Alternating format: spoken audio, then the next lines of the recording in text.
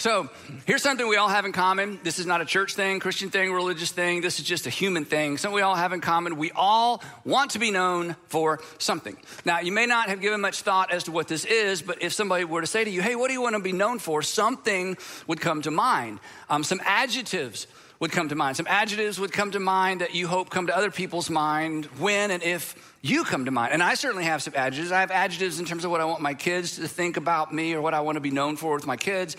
Certainly in my marriage, with the people I work with, I have something I want to be known for all of you. And these are the kinds of things that determine what we post on social media, or if we post at all on social media, especially it would seem Instagram. So here, let me just pose the question to you.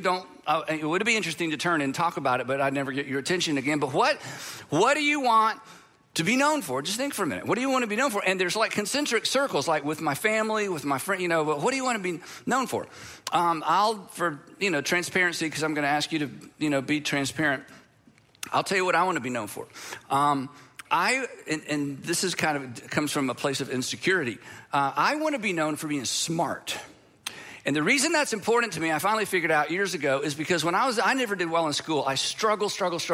Everybody else seemed to already know it before they got there. I felt like everybody's already had this class but me, especially in college. I'm like, how do you know? And then I went to graduate school and it was even worse. I barely got into graduate school.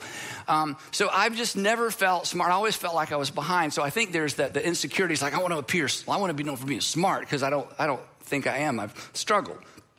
No sympathy sounds there. Okay, anyway.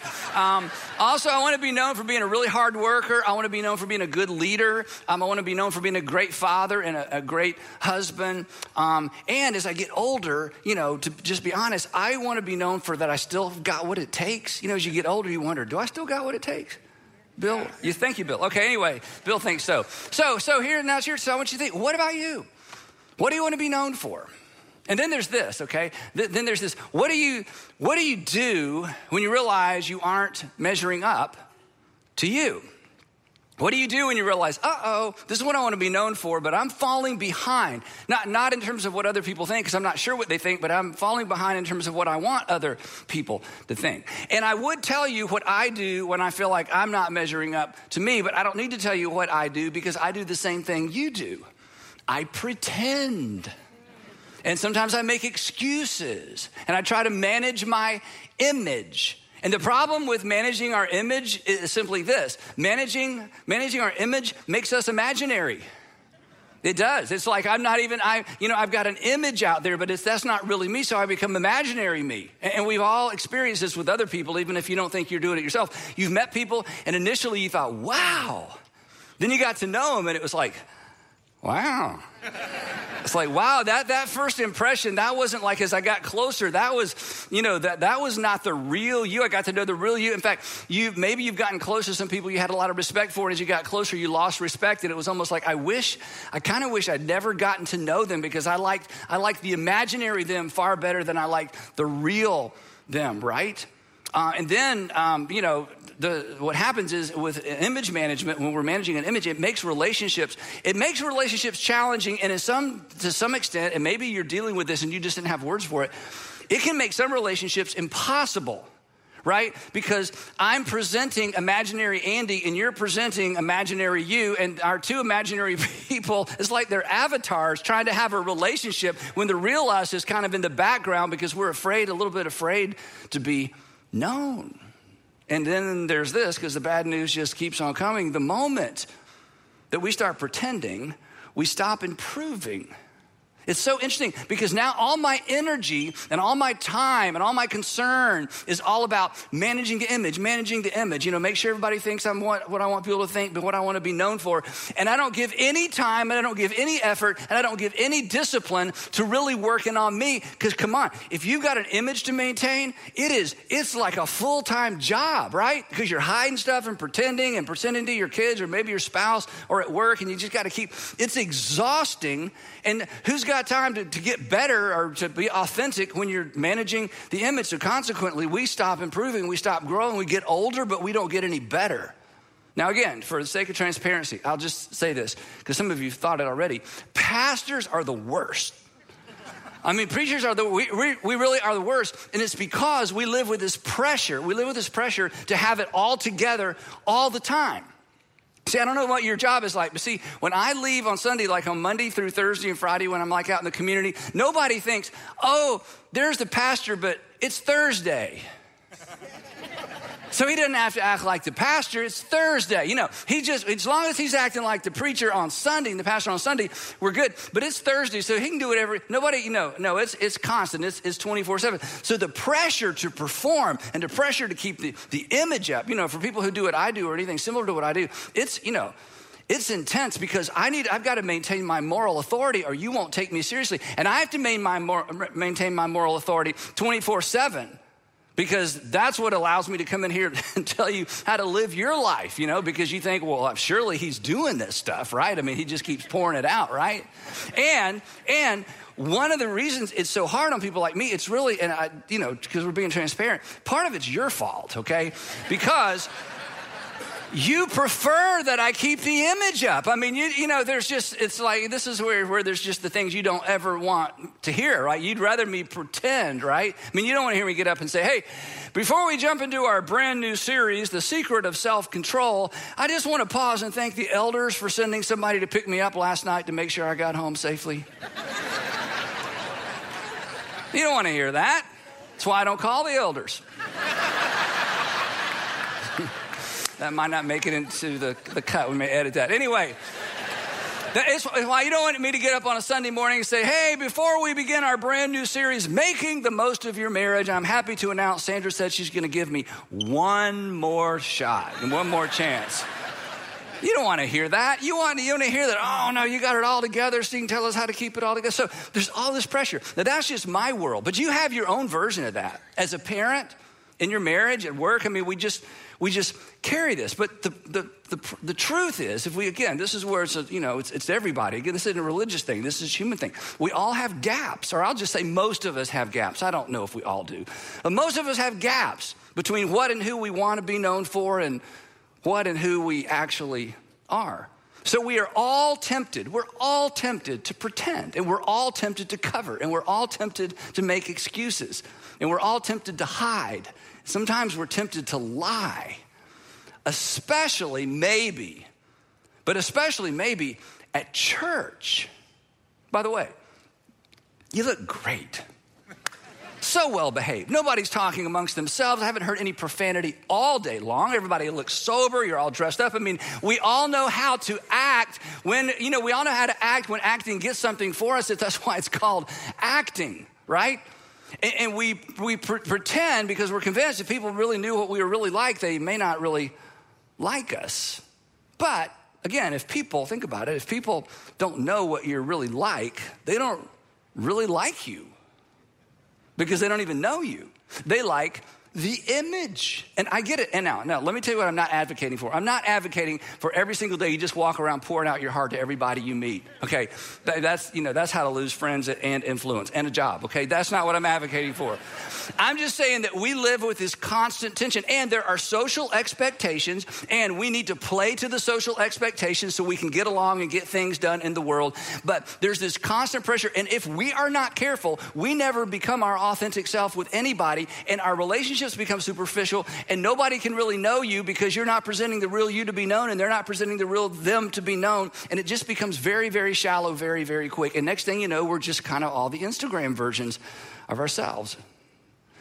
And if this doesn't change, if there's not some intervention at some level, or we aren't intentional, and that's what we're going to talk about, we are all predisposed to become, and I don't know if this is a real word or not, but we are all predisposed to become just pretendaholics because we just get addicted to manage the image, keep the image up with everybody everywhere.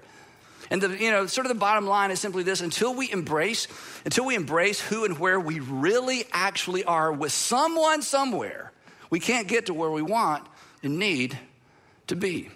So, while we all want to be known for something, what we really need is to be known by someones, plural. We all need relationships. All of us need relationships where we can drop the pretense and drop the pretending and drop the manufactured cool and the manufactured confidence and the manufactured wrinkle-free image that I got it all together. And we all need a place where we can just put all of that aside and not fear criticism and not fear being judged and not fear being dismissed because we were honest about where we are, where we aren't, where we want to be, and the gap between where we want to be and where we actually are. And I can prove this to you. The proof that you need this and that you actually ultimately want this is because when you find this, you like this. You are drawn to it. You're drawn to it, right? Whether it's healthy or not. Because it doesn't really matter if it's healthy or not. When suddenly you feel like, you know what? I am accepted for me. It is like a magnet. I don't care how individualistic you are and how rugged you are. When there's a group of people or an individual and you just feel like no matter who you are and what you say, they are not going to judge you or criticize you. You are drawn in. When you meet people with the same secrets, and you're like, me too. The same habits or the same addictions or the same, family background or the same dysfunction or the same challenges with their kids or their marriage. There's just something about that commonality. It draws us in. Again, whether it is healthy or not. And you know what we say when we run into people like that? We say, those people are for real. Those people are for real. And you know what? Maybe they are for real, but there may be something else going on.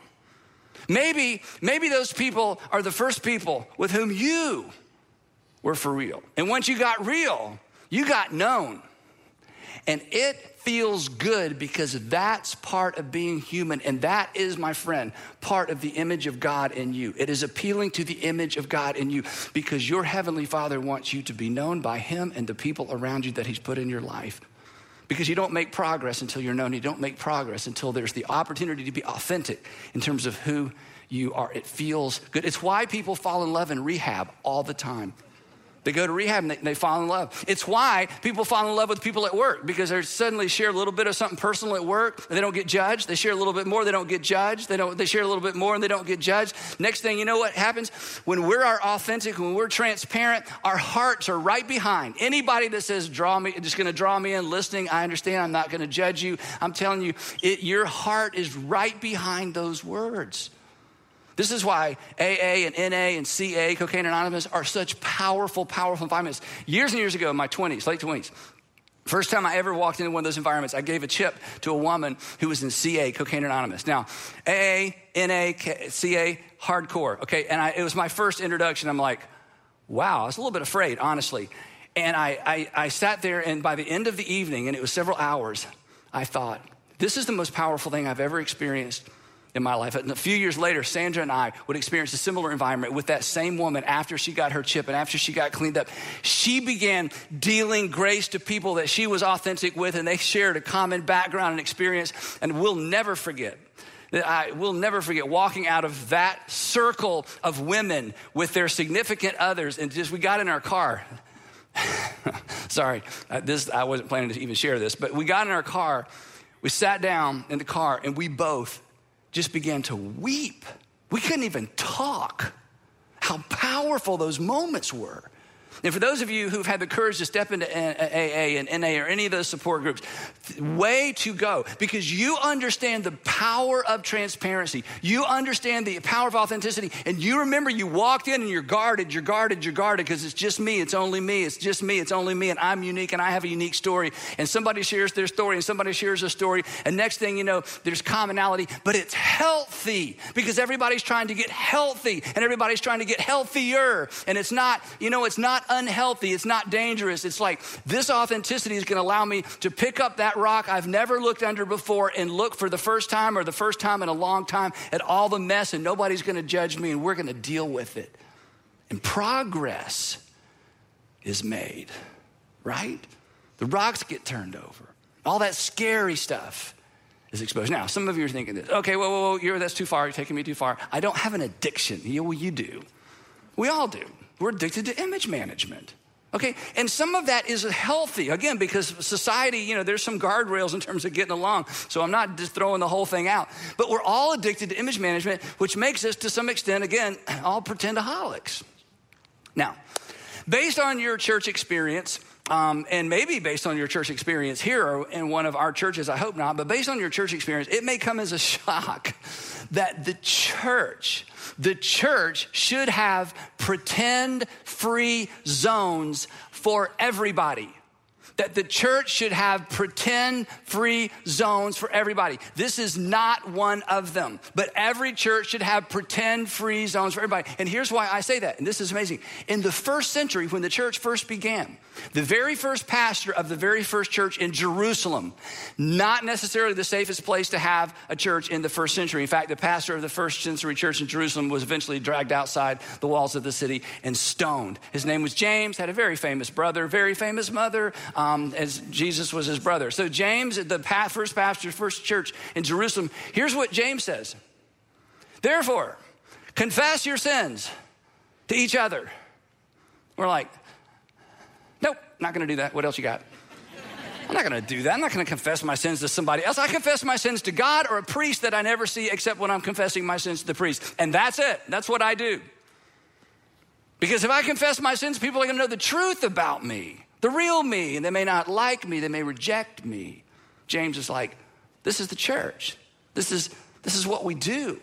This is like maybe he had 20 people in his church, or maybe 50, or maybe a couple of little ones. But he's like, this is what we confess our sins to each other. And he says, and we're not gonna stop there and pray for each other, that you may be healed, that you may be changed. There might be transformation. There may be some good that comes from this. To which we say, nope, it's too risky. Just gonna confess to God and keep pretending. So let me ask you this question. When is the last time? And maybe you say there's never been a time, but this is how I'll pose the question. When is the last time you were transparent with a small group of people about something that you have not been transparent about with maybe anybody else in your life? Something current, failure you don't know how to deal with. A fear you can't get past. Something going on at home, a family situation.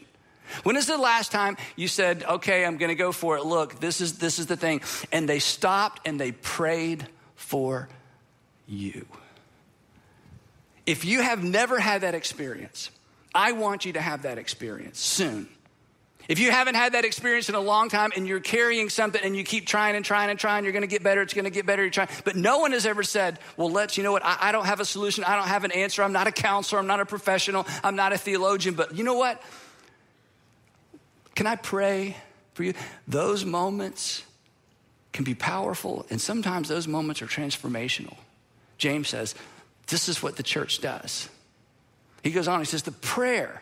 And now this is the brother of Jesus talking, all right? So this isn't the Bible says, okay? There was no Bible when he wrote this. He's just writing a letter. It just happened to be, survived the first century because the first century church thought it was so valuable. Why did they think it was valuable? The brother of Jesus wrote that. If I got up and said, hey, we just found the document written by the brother of Jesus, you would say, wow, I'd love to read that. It's in your Bible, okay? Anyway, so James is just writing this document, and here's what he says. The prayer of a righteous person, a person in right relationship with God, the prayer of a righteous person is powerful, and it's effective, and we resist it, because I don't want to be known, I don't want you to know. It's none of your business. This is what your Savior would say. It is their business, because you're a body, and when one part of your physical body is injured, the rest of the body doesn't go, I hope that works out. All my body went into, what do I do about this? Because that's what bodies do. It is somebody's business, but it's never gonna be their business until you invite them in and make it their business. This is, we talk all the time about inspiring people to follow Jesus. Okay, this isn't 201, this isn't the advanced class. This is fundamental to following Jesus. You cannot follow Jesus if you are not functioning within the context of a community of other Jesus followers. There are no, to throw a big throwback, Lone Ranger Christians. He had Tonto, right? And, the Batman's got Robin. There are no Superman Christians. I don't need anybody. And if you're trying to do your life that way, whether you're a religious person or not, I would invite you to not. If you're a Christian and somehow you got this idea, I don't need organized religion, I can just do this on my own. No, just read your New Testament. Spiritual development, physical, spiritual, emotional health happens within the context of transparency with other people, not just you and God. It requires that you make yourself accessible to other Jesus followers. It has to do with discovering. A lot of it is to discover that you're not the only one. Sandra and I have been in So many groups. We've been in a small group since before we started the organization 26 years ago. And here's what happened in every group. My men's groups this happens with, our couples groups. We get together. A lot of times we've got name tags on. We don't even know each other. And so we're going to share stories. So somebody tells their story. And it's, got a little bumps, along the way. The second couple shares their story. It's just, it wasn't a perfect life, but here's how we met. And then the third couple or the fourth couple, they look at each other like, do we do this? Let's do this. And they are like, okay, I'm glad y'all all have these wrinkle-free, perfect lives. Our lives are not perfect. Our marriage is not perfect. Our kids are not perfect. Our jobs are not perfect. And they tell their story, and there's tears. And when they're finished, the first couple says, we need to go again.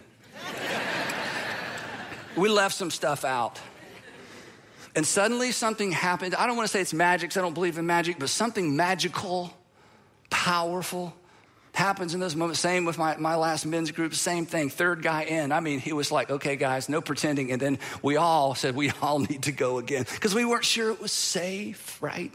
Discovering you're not the only one. There's something powerful about discovering you're not the only one and somebody praying for you. Then another first century pastor, we don't know his name. We know it's a he because they didn't let the girls do much back in the first century. But thanks to Jesus, that has changed. But so we don't know who wrote the sermon that we call Hebrews. It's a book in the New Testament. But here's what the author of Hebrews writes. And you've heard, I've taught on this so many times if you've been around. And let us consider, that means think about it. Think about it. Let us consider how we may spur one another on, urge, motivate, inspire, model. Let us figure out how to spur one another on towards love when it's hard to love. Toward good deeds when I don't want to do good deeds, when I want to return, evil for evil. Let us figure out how to do this. And here's the phrase, one another on. That transparency and accountability in the Christian life, it is an essential, it's not an add-on. And then listen to what the author says. This is so relevant for some of us right now. And let us not, how did he know? This was happening in the first century. And let us not give up meeting together. Well, I don't need anybody. He's like, whoa. You can't follow Jesus by yourself. Did you know that? And let us not give up meeting together as some are in the habit of doing. In other words, community is essential. Community is the ABC, we call it the ABCs, accountability, belonging, and care. Accountability, belonging, and care. ABC, accountability, that somebody knows what's going on and they can ask me. Belonging, you know what? I feel safe here. If I'm not here, somebody's going to miss me. Care. Hey, when I need something, there's going to be somebody that shows up for me. I want you to experience, I want your children to experience this, your middle school, high school students, because this is essential. And of course, the pandemic, bumped a bunch of us out of the habit of meeting together, which is a shame because this is important. If you haven't been paying attention, look up here. Content consumption is no substitute for community. In fact, let me just say it this way. Content consumption will not change your life or make you better. You'll get smarter. You learn some stuff. It's no substitute for community. They're not even, and you know this because we're constantly consuming content. And yesterday I was talking to somebody, I'm talking about this great book I'm reading. They said, what's the name of it? I'm like, I don't know.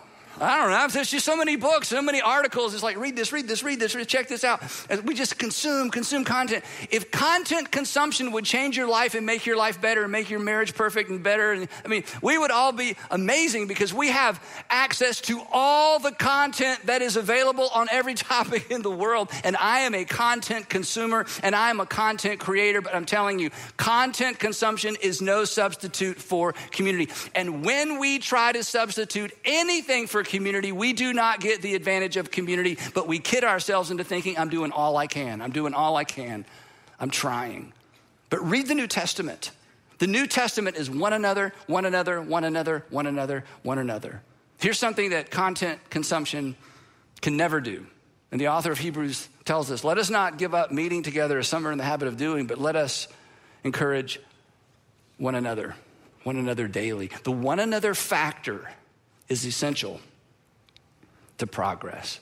Pastor Paul, who planted a bunch of churches, here's what he says. He has so much to say on this. Just look at one little snapshot. Brothers and sisters, he says, if someone is caught in a sin, you know what we do when somebody's caught in a sin?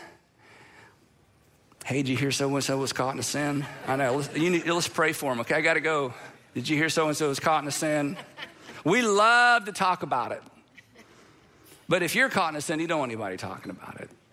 So what if you decide to do for others what you wish somebody would do for you when you're caught in a sin?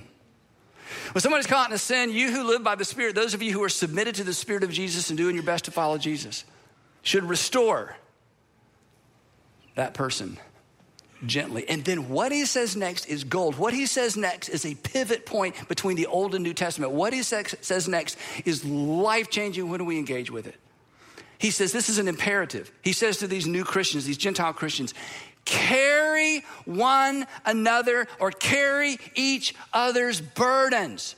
Get up under the burden with them. Why? Because they need somebody to get up under the burden with them. That's what Christians do. That's what Jesus followers do. The problem is I can't get up underneath your burden if you don't let me know you have a burden, and you can't get up under mine as long as I'm image managing, and just trying to have the imaginary version of Andy, right? He says, I want you to carry each other's burdens. The assumption is this is a community of Jesus followers who know what each other are going through and know how to get up under the burden with one another. Carry each other's burdens. But here is the showstopper statement. Carry each other's burdens. And in this way, when you do this, you will fulfill the law of Christ. The law of Christ, we talk about the law of Christ is we are to love as we've been loved. That we're to love one another the way that God through Christ loved us. That is the law of Christ. Those are the New Testament, New Covenant marching orders. You are to love as God through Christ loved you. When you're not sure what to say or do, you do what love requires of you. When you're not sure what to say or do, you do what love requires of you. It's the one command that creates and defines the New Covenant ethic for all of us.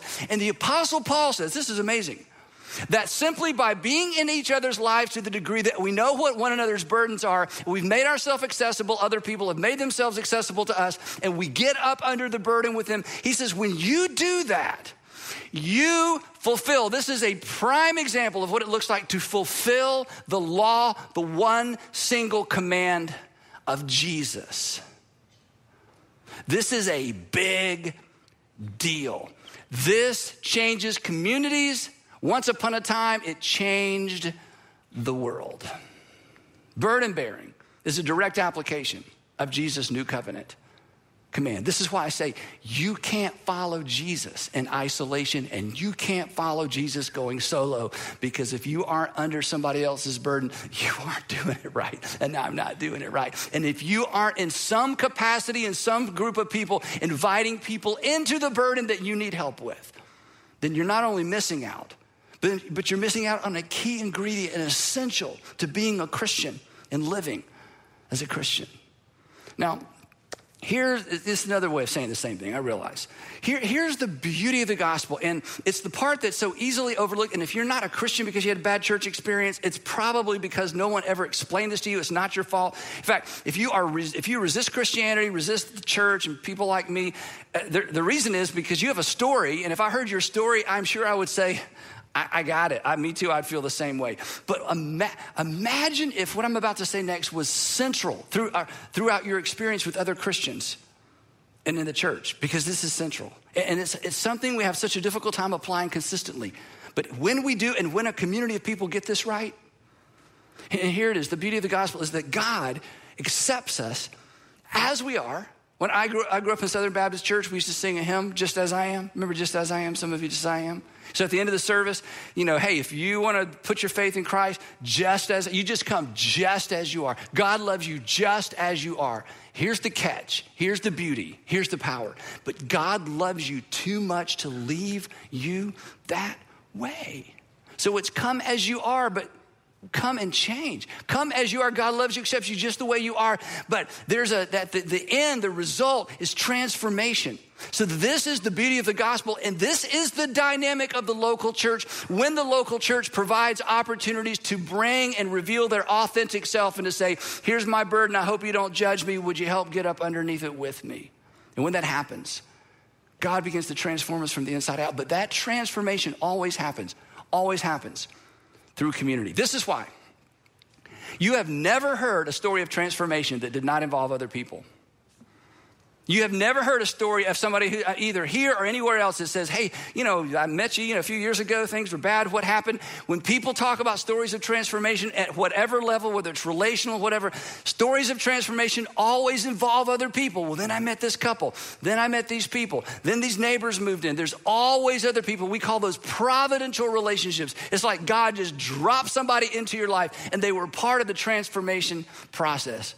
In other words, nobody fixes themselves by themselves. You were not created to fix yourself by yourself. You were born into a community. God created community. And when community operates and functions the way it was designed to operate, it is powerful. So, acceptance with an agenda, because that's the gospel. Acceptance, God loves you just the way they are. The agenda, he's going to make you better, not leave you the way you are. Acceptance with an agenda should characterize the local church, because acceptance with an agenda characterizes our Heavenly Father. But, and you know this, that's not going to happen in here. Or it's not going to happen in here. In rows, where you're looking forward. It's not going to happen. It's not even supposed to happen in here. And that's why I need, and you need, and we all need a vacation. No, I'm just kidding. It's not what we need. Just want to make sure you're paying attention. This is why we all need community. And this is why we need a circle. That's how we refer to it here, if you've been around. You need a small group. You need a group of people where those kind of conversations can happen. So 26 years ago, when we launched this church that became a whole bunch of churches, we committed to prioritizing circles over rows. Because life change happens face to face, not facing forward. Life change happens in circles. Life change rarely happens in rows. Life change can be initiated in a row when you hear something you never heard before, and you decide, I'm going to make a decision. I'm going to incorporate that into my life. It can begin there, but the process always involves other people. I can give you stuff to think about, questions to answer, new insights. Here's what the scripture says. But in terms of the doing that actually makes a difference, that's a team sport. That's a community opportunity. Doing requires a trusted group of people that can encourage you, model for you, and teach you and inspire you to do. If you're married, you know this. If you're married and you're having trouble, you've told her everything you know to tell her, right? 20 times. You've told him everything he needs to know. 20 times he hasn't listened, but we've all told each other. And you're stuck. What do you need? You don't need more faith. You probably need more people. You need more community. You need someone who says, you know what? That's a rough one. I don't know the answer. I'm not a counselor. Can we pray for both of you? You got kids, you're raising kids. Let me tell you, you know this, especially when they hit middle school and high school. You need a partner as a parent. The church, if the church is doing what the church ought to do, we should be your partner in parenting. Because we should be saying to your kids many of the things you're saying, but saying it in a way that they can hear from us that they can't hear from you. I understand that we got 3 kids in our 20s. You need a partner. And we have created environments. That's why we create these environments. And this is why, if you got kids that are upstreet age, elementary age kids, I'm just telling you as a satisfied customer who raised their kids here, you need to have them here every week. You know, we got stuff going on. Small deposits over time make all the difference. Small deposits over time make all the difference. Let me just say this way, this is kind of critical, it may not be true for you. If if 10 years from now, you take all the things and put them together that you did instead of having your kids here on Sunday morning, put them all together, you know what you'll have? Nothing. You have a bunch of random stuff. You have some good pictures. But I'm telling you, and let me say this too, this is a little bit harsh. If you've had this thought, well, you know what? When my kids hit middle school, that's when there's going to be some bumps in the road. I'll make sure I get them into church. It'll probably be too late, baby. Yeah, it's too late. And it's not because there's something wrong with the church or wrong with you, but because community and relationship is the name of the game. And it is very difficult, next to impossible, to start a middle schooler or a high schooler in a community of friends when they've already got one foot on the brake as it relates to you as their parents and the church in general. And I'm not saying don't bring your middle school and high school students. I'm just saying if you have an opportunity to get your kids in a circle early, it will pay dividends perhaps for the rest of their life. If I let you in on a secret, and please don't tell the children and students I told you this. We've been doing this so long. High school students graduate from high school, go off to college, and they look for churches like you did when you were in college. Not so much. Okay. They look for churches. Okay, get this. And they don't just look for a church where they can go, we go to church. They go to these churches and they're like, how do I get in a small group? How do I lead a small group? I've been leading a small group since I was, in middle school myself. They think, don't tell them, I told you. They think being in a small group is normal. They think this is just what Christians do. I'm so thrilled, and not every child, not every student, okay? But we have seen the replication of this model over and over in the lives of students, and it is life-changing because they understand the power of community and the power of relationships where there's authenticity without being judged, and I can bring my true self. And I don't want you to miss that. I don't want your kids to miss that. So from day one, we've prioritized, like I said, acceptance with a view to improvement. And do you know how we knew 26 years ago we needed to do this? Because we looked across the table at each other like, you need someone to help you with that burden. You have a burden. I don't even know if you know you have a burden, but we looked at each other and realized we need it, and we still need it. Still need it. So here's the thing. If you use your imagination, we can't, and here's some of the pushback, we can't force or manufacture an authentic relationship. We can't force or manufacture transparency. But let me tell you what we're good at. We know how to set the table. And we want to set the table for you and your children, and we want you to come to the table, and we want you to engage in group life. Not so it helps the church. It didn't help the church. In fact, it's very expensive. We've saved so much money if I just let go of all the group staff. We just had big church and music, but you know what? From day one, we're like, nope, it's not about rows. It's about circles. We want to invite you to the table, and you need to try this. And again, for those of you married couples or couples, and it's like one's like, yeah, I want to do this. The other one's like, no. Just do it. The worst thing that can happen is you can meet some fabulous people, have some cake, and you go home and hate it. I mean, there's no way to really lose with this. But you may meet your new best friend.